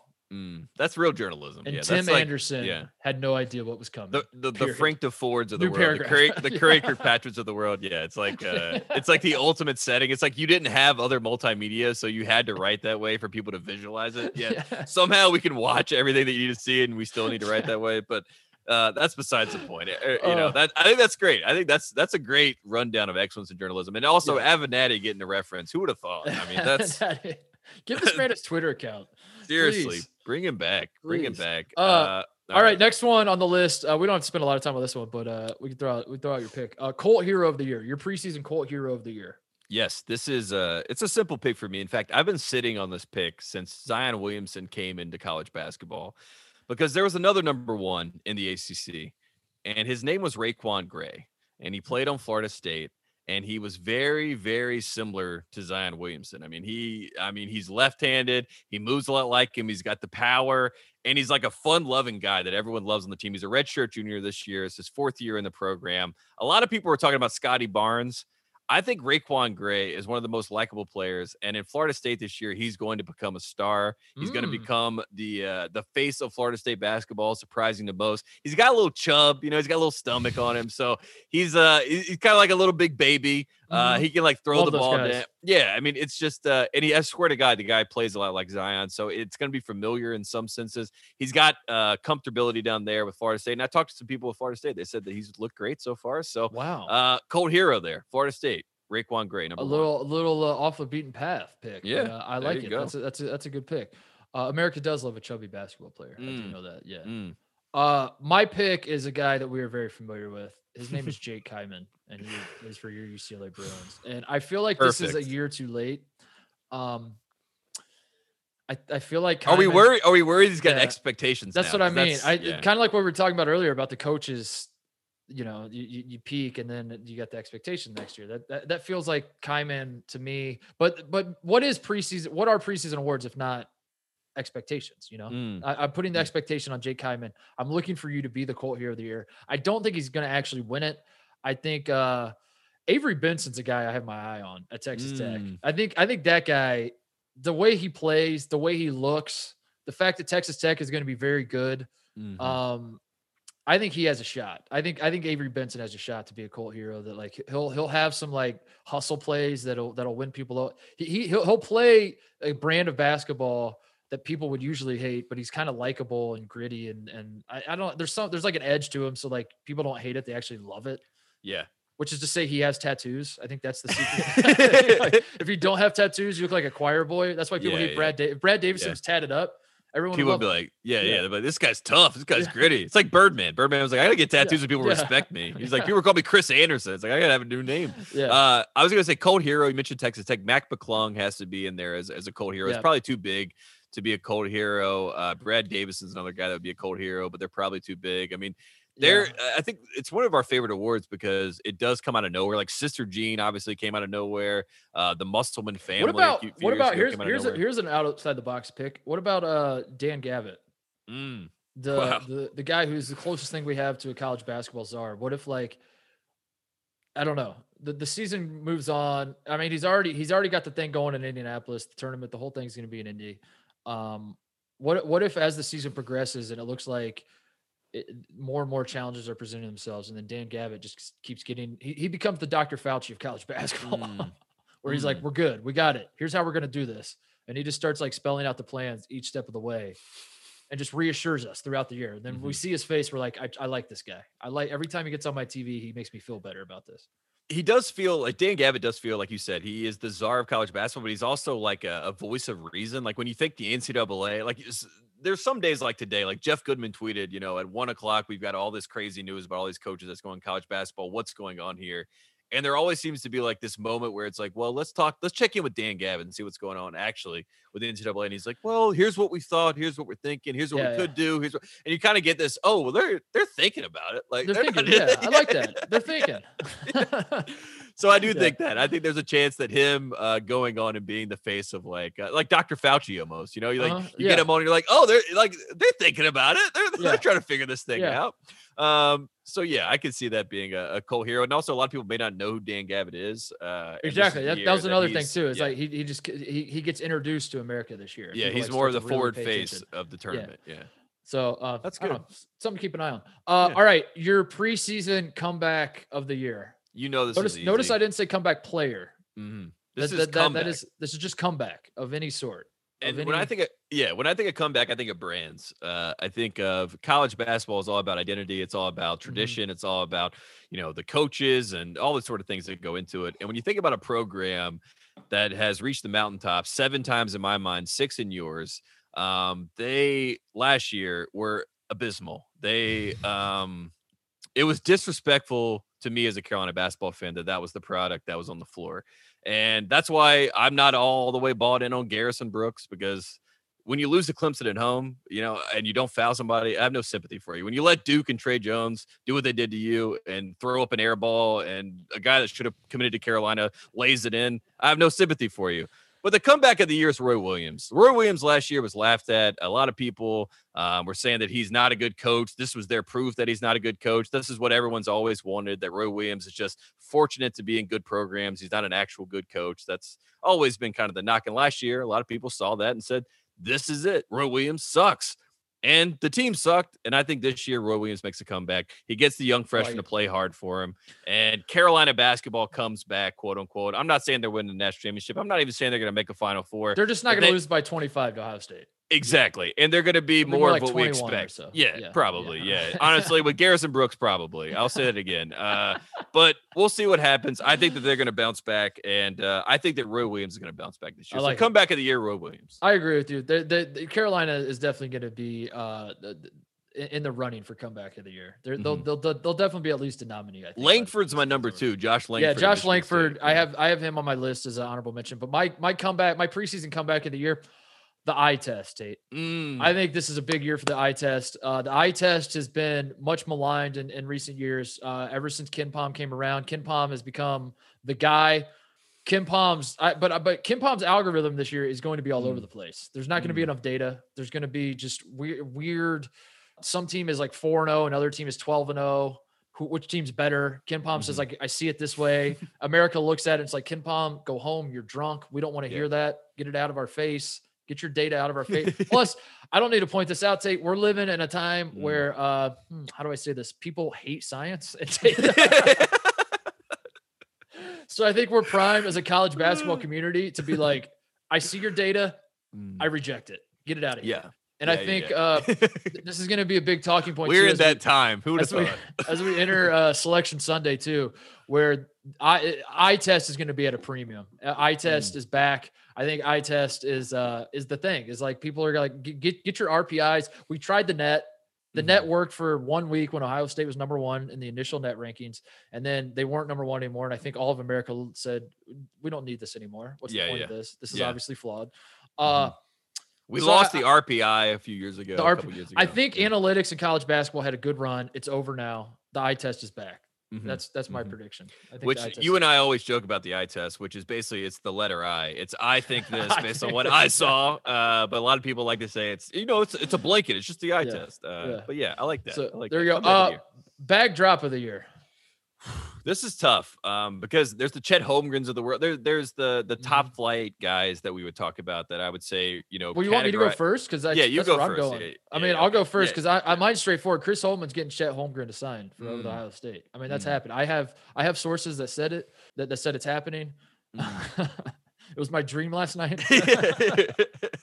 Come on, Chet. I woke up in the middle of the night. I wrote it down on a notebook, and then I rolled over and saw it this morning. I was like, "Oh, is that real? Am I reporting that?" So Chet Holmgren is the tall, skinny white kid from Minnesota. For those who don't follow recruiting that closely, Some are saying the new Matthew Hurt. It's becoming a bit for me that like I initially started like I remember when I used to say I don't follow recruiting, and I was genuine with it. I was like, I don't follow recruiting. I don't follow. And I think I've said that phrase so many times now that it's just become a bit that I'd say I don't follow because I'm starting to follow recruiting. But Chet Holmgren is supposed to, he took a visit to Ohio State. In my knowledge, he's taken 2 visits. One was to Gonzaga, one was to Ohio State right before all the COVID stuff happened, Tate. So he hasn't been visiting schools. My understanding is that he's just been visiting. Ohio State was like the last place he visited. So he's had a lot of time to think about that visit. He hasn't had a new person come along and like try to, you know what I'm saying? That's just festering. That's in his brain. All I see in my head is Chet Holmgren walking into the locker room, seeing LeBron James's locker and looking over at everyone and going, "What?" So that is my it's here. He's got if you go to 24/7, which I thought was reputable, but now I see this and I'm like, I get this. No, he says that they say the 3 schools he's into. He did a Final 7, right? Carolina's on the list as well. Yeah. Yep. But 24/7 says it's Gonzaga, Minnesota, and Michigan. Because Minnesota's the local pick, Gonzaga's the favorite, and then Michigan's the one that scares me. Because Juwan Howard, as I said, is my bad guy of the year prediction, and I am just sweating bullets over this. That is my nightmare scenario. Is Chet Holmgren goes to Michigan? That can't happen. I will see to it that doesn't happen. In fact, personally, but I would personally see to it. That sets in stone that like Michigan's a basketball school and you guys are a football school. I don't want to be a football. I want to be a basketball school. I want Ohio State to win a basketball national championship. They did that one time. Never people forget. What's your pick? My pick is simple because it just happened. And bag drop of the year. This is the preseason bag drop of the year. It might be the final season bag drop of the year when we get to the end of the year. Mason Miller, son of Mike Miller, a man who was pulled out of Memphis, a guaranteed penny bag drop at the end of the day. Mike Miller leaves his job. He opens up the recruitment. Mason Miller is down to 2 schools, Indiana and Creighton. I think the bag drop of the year is he goes to Creighton. I think he goes to Creighton. I think Doug McDermott gets Mason Miller. I think Mike Miller's around the program. I think Creighton makes a little push. Like I said, capital B blue blood, bag drop of the year, Mason Miller. And if he goes to Indiana, I would give it to Indiana, but I do think it's Creighton. Fingers crossed. So Mason Miller, bag drop of the year to Creighton. All right. Mike Miller's son, for anyone that doesn't know, Mason Miller. Son, yeah. All right, we got a couple more, and then what do we got? We got 2 more. Yeah, 2 more. Our penultimate Duffy we're handing out. The preseason image makeover of the year. Let's see here. You want to go first? You go first. Yeah, I have my. I think this is the year that we finally all come together and we say, Coach Sampson, we're sorry. You're a good man. Okay. We respect your program. We like how you're running things at Houston. Houston is a sleeper Come back team. to Bloomington, Coach. Yeah. This is the year that I think Kelvin Sampson gets that credit, like that credit back from the powers that be, I should say. And I know that a lot of people always, when he gets showed on TV, they're like, of course, you remember Kelvin Sampson at Indiana, and we talked about it ad nauseum. Yeah, the phone calls is now a legal thing that you can do, so it is what it is. I think this year Kelvin Sampson becomes like the likable guy that he should be, or he has been the whole time, it seems like, and America falls back in love with him. So image makeover Kelvin Sampson. He's not a bad guy anymore. He's just a good old coach that loves his guys and gets the best out of them. That's a great pick. I like that pick a lot. Patino and Gillespie are the obvious ones. Like they're going to try something, they're up to like Patino's campaign so far. He's coming out like being the voice of reason, talking about May Madness. Like let's push it back to start the season in March. Rick Pitino is the Dr. Fauci of college basketball. Which right he is, makes total sense to me as well. Cause what I said at the top of the show, positive vibes only, we're going to be fine. But they say the vaccine is going to come out in the spring. Like maybe wait. I don't know, but whatever. Gillespie is not happening. I'm not buying it. But I do think someone's going to try. I think someone's going to write an article that's going to be like, Billy, you were wrong about Billy Gillespie, and here's why. And then I'm going to read it and be like, no, I was still pretty right about the guy. I think we have Fran McCaffrey not yelling as much. I think that's going to be an image makeover. I think Iowa's going to win a lot, and we're going to get shots of Fran McCaffrey actually smiling, which is going to be like, whoa, is this guy a nice guy? Shaka Smart having hair. That's certainly making and winning, because Texas is going to be better than people think. I'm on that train. My pick is I think Matt Harms. at BYU. I think he's a guy who was hated by Big Ten fans. My father among them absolutely hates Matt Haarms. He's already won him over. Matt Haarms has appeared on. He was on our show last night that we did for FS1. He was on the podcast over the summer. My dad had nice things to say about him, but also I just think he needed a change of scenery. I think it was like the Purdue brand. Just like there's something about the chemistry of the brand, the jersey he was wearing, the role he was playing for Purdue. He's playing in the Big Ten, which I think like it's an uphill battle for white guys in the Big Ten already. I think there's just like it just doesn't feel right when white guy. I don't know. When you're an energy guy as well, it doesn't play. I think BYU is the change of scenery he needs. He's going to play for a coach who's a big man. We love Mark Pope, but Mark Pope's a big man too. So like Mark Pope can coach him up. He can be like, I played in the NBA as a big man. Let me teach you, Matt. So like where he's actually skilled and actually showing off his skill versus just being the guy with that flips his hair back and is the energy guy. You know, like that's what he's been to most of America. Yep. So my pick is Matt Haarms. I think people are going to actually like Matt Haarms. I think he's going to be better than he's been given credit. He was the crown jewel in the transfer market this year, and BYU got him. And I think people are going to like him now. That's my prediction. Yeah, and BYU is a likable team. I mean, Mark Pope is a likable coach. They have, there's a little bit of an air about the BYU program with the Brandon Davies history where there's like unfinished business of, I mean. No, Brandon Davies, his business was definitely finished. That's what got him in trouble. One half of it was, but that's where Davies we are. Finished his business, rest assured. My goodness. I mean, but like this is their time, right? I feel like BYU last year, I liked Toulson. I liked Yoli Childs. I liked what they had going in the tournament.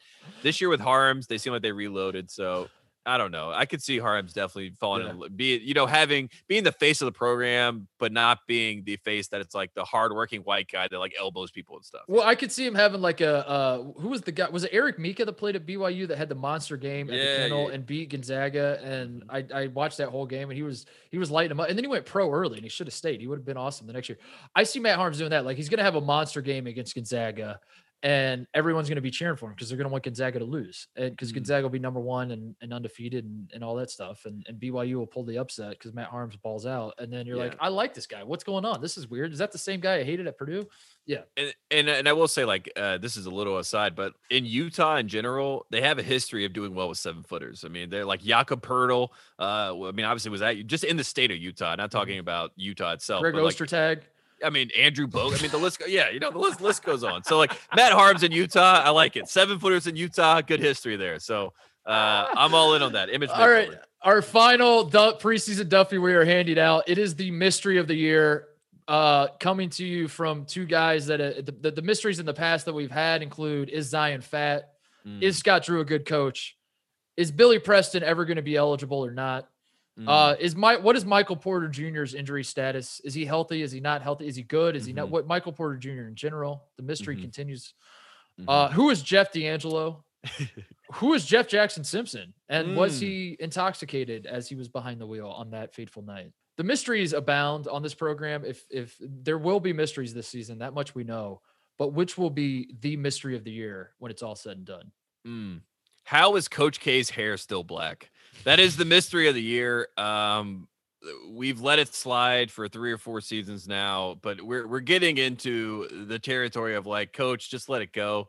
Let it happen. That is my number one mystery this year that I'm trying to focus back in on. And number 2 is Sharife Cooper at Auburn. I think that he is the new Billy Preston. He is, he's one of those guys where we're going to talk about his saga as he goes through this process. I mean, he could end up playing in Lithuania for all we know. So those are my 2. Coach K always, like, what's going on with the hair, and 2, Sharife Cooper at Auburn. I locked me in officially on the Sharife Cooper pick. I think. Should we play the music next time? Next time we'll play the music. Play the music. How? I think Sharife Cooper is going to be the mystery. I think it's going to, especially if he goes overseas before, like if he just leaves Auburn now, and then no evidence has to come to light. No, because at that point you don't have to reveal what's going on. If you suspend him for like 6 games then you start like, I think if he goes, it's a clean break is what I'm saying. If he goes overseas, never plays for Auburn, then there's nothing has to happen and no one ever has to know anything. And then so it'll always be like, well, I wonder what happened. Why don't we know the story there? And we'll have to kind of put on our journalism hats. I think we're going to know the story. I think so. that Cooper's going to talk. I think that Bruce Pearl is going to, I really do. I think that Cooper's going to talk. I think that Bruce Pearl is going to do his best to keep, I mean, honestly, it makes sense why he was so, frazzled when he was on the draft night. It seems like a lot's going on in Auburn. So we're going to have stories. Was he on his way to talk to Cooper? He's on his way to Cooper's house. I think he was on his way to bury a body. I mean, he's like, I gotta take care of this. But I digress. The other options, Kobe King would be another attractive pick, but I think Kobe King, I don't think there's going to be much. It's a mystery now, but I think like we're going to look up in January and be like, oh, he's just done playing basketball. He's just like making rap songs for SoundCloud. Like, I forgot to ask Brad Davison about that if he had listened to Kobe King's SoundCloud. And, that was another one of my regrets as we talked about all these guys we've had on. I think Seth Towns at Ohio State is going to be on my radar. He was Ivy League Player of the Year. Has not played basketball in a long time. He's got some Tommy Amaker product. Yeah. He was a big get in the offseason for Ohio State to get him to commit, but like now all the word coming out of Columbus is like his knees aren't great, and is he healthy? Is he not healthy? That mystery is he's not going to start the season. I don't think. I think it's going to take a while before he comes back. If he comes back, is he going to come back? I don't know. But he's good enough. He has the talent that he's going to be the ace up the sleeve. So like the mystery is always if Ohio State can get Seth Towns healthy, they're back and they're good. Yeah. We just got to get him healthy. We're a week away. We're 2 weeks away. 2 weeks to I hope he gets healthy. I'm pulling for him. I feel like he obviously had the situation this summer with the police brutality and was out in the street and had to deal with that whole sort of thing. I mean, he seems like a very likable. Literally got arrested. Yeah, that's right. I couldn't remember exactly what happened, but I mean, he seems like a great guy.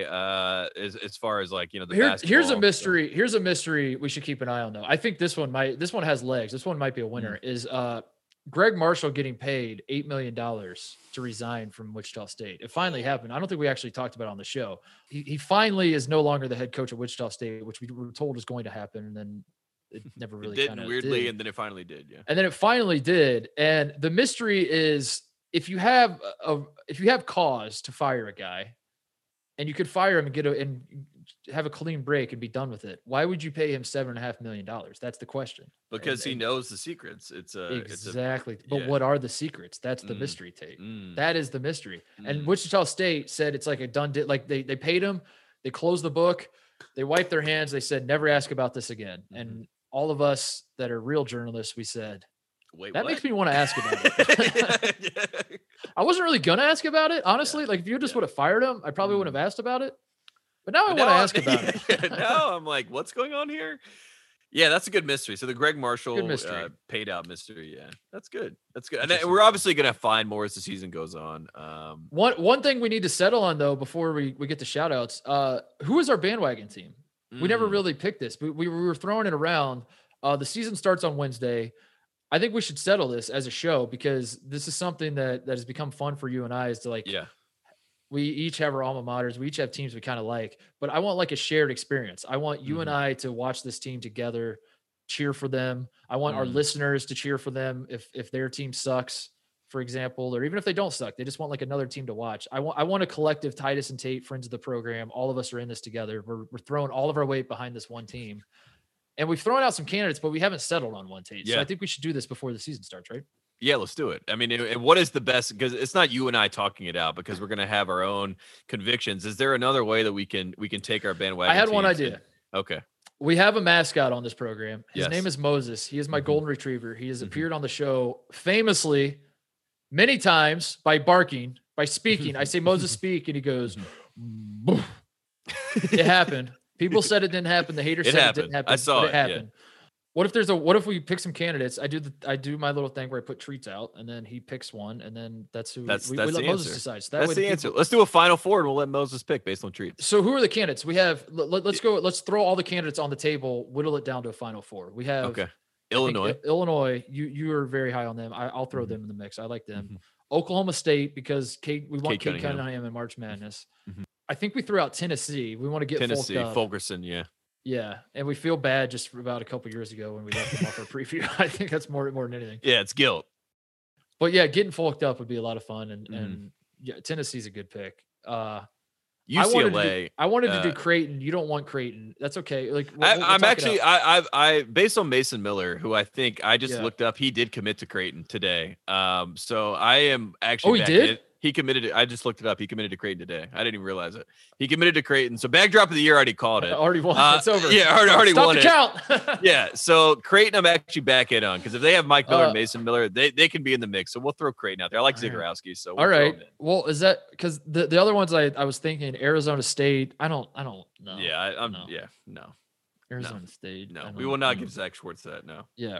What about your family, your religion, and Rutgers basketball? Rutgers should be in there. Rutgers for sure. What about and then I was thinking of like a mid-major of like Richmond or UNC Greensboro or Furman or one of those, Let's go UNCG, Isaiah Stewart. Let's go. So what is our final four? Do we want more than 4? No. Do we want 8? Do we want an Elite 8? No, let's just do a final 4. We'll knock them out. All right. So Illinois Arizona State's out. Okay. Yeah. Illinois has to be on it. You think Illinois? Yes. Oklahoma State has to be on it because we told Cade Cunningham. We told Cade. We promised Cade. We promised Cade. We can't break Tennessee. Here's the problem. The problem with Illinois and Tennessee both. Like I want them on there. I'm on their bandwagons. My problem, if I can raise a concern here, is that they're ranked too high to start the season. What is the AP poll? Is that like? Can you get on a bandwagon of a team that's? I think Tennessee's 12, so I feel like that's far enough back that they can be fine. Creighton's like 11th, right?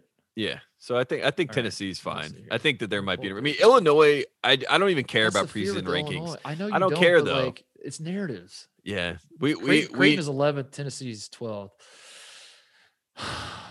We'll leave Illinois on there because they need. We have to leave Illinois. But here's the problem: if we take Illinois is a Big Ten school, and I noticed there's no ACC school, so it's easy for you to cheer for all these teams. Like Illinois plays Ohio State, I have to get off the bandwagon and then back on, and then. Well, if you want to throw Florida State in there as a bandwagon team, I mean, I'm always in on Florida State. I mean, Coach Hamilton is the most likable coach in America. So I mean, outside of maybe Mike Bray, but I think Florida State could be in the mix. But then who are we taking off? That's the only problem. Is like Rutgers is staying in. Rutgers got to stay in. Okay, so then there's no mid-major then. I mean, all right, dude, you just Dickie V'd this bracket. Like you said, there should be 112 teams in a 68 team bracket. I Coach Cade it. I'm trying to figure out what to do now. I have to make an executive. I think Illinois has to be off. I do. I don't want to do. I think that's your thing. I think that has to be your thing. All right. That's my thing. I am on the Illinois bandwagon. It passes my eye test. Listen, I think Illinois is 1, too good. I think 2, they're like if it comes down to Illinois and Ohio State for the Big Ten title or something, like I don't want to have to pick. I mean, Rutgers is in the Big Ten too, but come on, it's Rutgers. Like let's be real. Okay, we can leave Rutgers. So Illinois fans, I'm sorry, like I'm on your bandwagon ish, but like I want this pick to be full steam ahead. I'm all behind it. I don't want it to be an ish thing where I have to put the cap on and off, I'm all in. I will not take the cap off. I will not Cliff Alexander, the Illinois the Fighting Illini. Then how are we gonna get then how are we gonna do it, dude? Because we got to take somebody off. Okay, so like who's off? If it's not Illinois, who is it? Is it Tennessee? Rutgers? Yeah, get Rutgers out of there. Rutgers. So Rutgers, no, and then no mid-major. You're saying no to Greensboro or Furman or Richmond. I think Richmond or UNCG could be in there. But all right, so what are the 4 that we have? We have Illinois, Oklahoma State, Tennessee, and Creighton. Those are the 4 right now. All right, so take out Tennessee. That can be me. I'll get folked up on my own. All right, you get folked up on your own time. I'll get folked up on my own time. And who are we putting in? Illinois, Oklahoma State, Creighton, and then we need a 4th. Either Rutgers, say Richmond, Greensboro, Furman. I think UNCG. It should be Richmond, honestly. Maybe we'll say Richmond. All right. It's one or the other. Dude, we were tracking for this to not be a 2-hour podcast. Well, I will say, like, I'm in my head because UNCG. I mean, I don't want people to think I'm being biased. All right, so no UNCG. Yeah, we'll go Richmond. We don't want to do Furman because then if we end up picking Furman, then UNC Greensboro fans will really hate us. Yeah. They're in the same conference, so we'll go Richmond. All right, that's perfect. So our choices are: we have to have one A10. Sorry, Dayton fans. We had Dayton last year. They were an A10 last year, so maybe we'll throw a mid-major in there just for fun. So our choices are Illinois, Oklahoma State, Richmond, and Creighton. That's a pretty good 4. Do you want to do? Let me see here. So Richmond will be the 4 seed. How do we do it? So what's the first matchup? Illinois, Creighton. Illinois, Richmond, right? Illinois number 1. And then Richmond's the 4 seed. Yeah, Richmond's the 4 seed. Seeding doesn't matter because I'm so stressed. Moses, he's knocked out. It's gonna take Moses. Come on, up, get up. Come on, we gotta put you to work. Come here. Moses, please help us. Come here, up. You gotta get up. He's like, damn it, I was sleeping. I don't care about your. All right, here we go. He's sitting here. I don't know if you can see this. I don't know how to. Oh, there turn he my is. camera We got him. He's laying down. You're just gonna have to trust me, Tate. I don't know how to work the camera to get it down. He's laying on the ground. I have in my left hand or right hand, Illinois or Richmond. So Right hand, Illinois. Right hand should be Illinois because he's sitting He's a one slightly. seed. He's sitting Yeah. slightly to my right, so that Yeah. gives Illinois a slight advantage. Yeah, exactly. Home court Right. advantage. And then Yeah. Richmond's my left. All All right, here we go. Whew. 3, 2, 1. Okay, Moses, pick one. Okay, come on, up. It's Illinois. Yeah, he went right for it. He knew. Perfect. He knew. Perfect. Good pick. Sorry, Richmond. We tried. Mm. So now we have Oklahoma State and Creighton. Oklahoma State is the one. The is 2 the seed. 2 seed, and Creighton's Yeah. the 3 seed. Moses, come here. Come over here. Sit. Same thing. I feel like this is an upset. Right hand will be then Oklahoma State, right? Because they're Yep, the 2 yep, seed. Left yep. hand is Creighton. Okay. Oh, he looked over at Creighton, but he picked Oklahoma State. Oh, so it's gonna be a close game. Yeah, race to it'll be- 69. And this is it. This is to decide the Titus and Tate bandwagon team of the season, unless they start out slow and suck. And then we'll find it. We're doing this whole thing again. But to start the season, it is Illinois represented with the right hand, Oklahoma State represented with the left hand. Yep. Okay. He went Oklahoma State. He went Wow. left. I swear Wow. to God. Wow. He mixed it up. Good job, buddy. Honestly, Good job, buddy. that makes me feel so much better about our Cade Cunningham promise. Yeah. So it's official. The Lock it team in. that, America hates this team. They don't Yep. want them to make the tournament. They think that they dropped the bag for Cade Cunningham. But you know what Titus and Tate says? Who cares? Who We're cares? here. We're supporting you. We want you to be in the tournament. We want the appeals to work. Let's stretch it out. Let's wait till next year. Yep. Oklahoma State forever. Oklahoma State is officially our bandwagon team again until they lose. If Nobody halfway through tell Doug Gottlieb, please. Yeah. Don't tell Gottlieb. Yeah, don't tell Doug. If halfway through the season Oklahoma State feels like Ben Simmons at LSU, I might hit the eject button and we might do Illinois. But right now, Oklahoma State is the team. Moses, you want to cheer for Oklahoma State? You want to speak? Speak. Oh, I heard it. There it is. Nice. Hey, he's on the bandwagon. Let's go. Let's go, Cowboys. Shout outs, closeouts. What we got? Man, I just wanted to shout out to Fox Sports 1 and Fox Sports in general. A year ago, you and I, like I said, we weren't doing a podcast. We didn't know what was going on. And then last night, Monday night, we were on FS1. We were doing a CBB preview show. My parents were so proud. Roy Williams, their coach, was on the show with us to open the show. So I just want to shout out to Fox for, believing in us, and shout out to you and I for making it happen. I also want to shout out our bosses who are fine people, very good people, very attractive, very hardworking, smart people. And I you can't say enough great things about them. So shout out to all the people that sign my paycheck and give me opportunities. I love you're the best. We love you. And thank God that, you guys are laughing, I think with us or at us. It doesn't really matter as long as you're laughing. That's the whole point. As long as the check just laugh. Yeah, I don't care. I'm literally laughing all the way to the bank. As long as my check's cashed, as long as the bag is still full, I don't care. Man, what a Duffy's though. I feel like I actually just watched a season. Yeah, I feel like I just went through a season. That's kind of what we were doing. We're thinking like, in case of emergency, break glass, and this is the season. We can take this back. Yeah, we'll just say this was the season. Before we go, I want to shout out Jayshawn Tate, who's a guy that is beloved on this show because I'm an Ohio State graduate. And your name is Tate. Yep. So a guy who's named Tate and played at Ohio State is a guy that's going to be loved on the show. He just signed a 3-year deal with the Houston Rockets, Tate. What? He is the next PJ Tucker is what they're saying. He's a 6'4" power forward / maybe center. Who the hell knows? But no, he balled out in the Australian League, the RJ Hampton LaMelo Ball League. He was balling out. And he just signed a deal with the Rockets, a 3-year deal. You believe that? Yeah. Shout out to Jayshawn Tate. 6'4", 230-pound Jayshawn Tate, who plays power forward. I mean, people forget Charles Barkley also 6'4". No. So there you go. Jayshawn is one of my favorite Buckeyes. He's just like an all around good dude, fun to cheer for. He's awesome. He's the best. He's an awesome guy. So and a 3x3U champion. The first year, the inaugural championship that we did, the 3x3U tournament, he was the champion, and he threw down one of the most monstrous dunks I've seen live. And obviously we were so close to the court, but like he literally almost jumped from the free throw line and just put someone's It's been said before, folks. If you like hefty, slightly too short, but can jump out of the gym, left-handed power forwards who were number one in college. Yeah. Raekwon Gray. Jayshawn Tate, Zion Williamson. Zion Williamson. There's the list. There you go. That's the big three. They're all nasty. So, is that it? Is that all our shout outs? Happy Thanksgiving to everybody. Yeah. Have we're taking the rest of the week off for the holidays. So, this is it.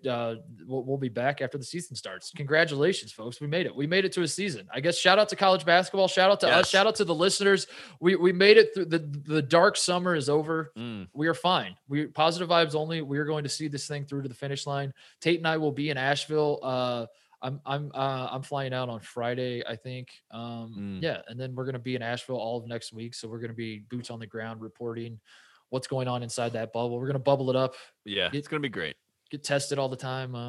Yeah, I don't know. See what that looks like. So yeah, college basketball is officially back. We're gonna be all about it, and we're gonna be all in it. We're gonna be a part of it, which is the craziest part. This is something that you and I have been talking about. It seemed like it was far from reality, and the fact that it's so close, I feel blessed. So it feels amazing. So we can't wait. We appreciate all the friends of the program joining us for the journey, and we're excited to saddle up and go for it again because it's going to be a wild season. It's going to be the dumbest. It's going to be the dumbest season of all time. Yes. And that is perfect for us because that's what we do best is dumb stuff. So yeah, let's get stupid together and let's have a good time.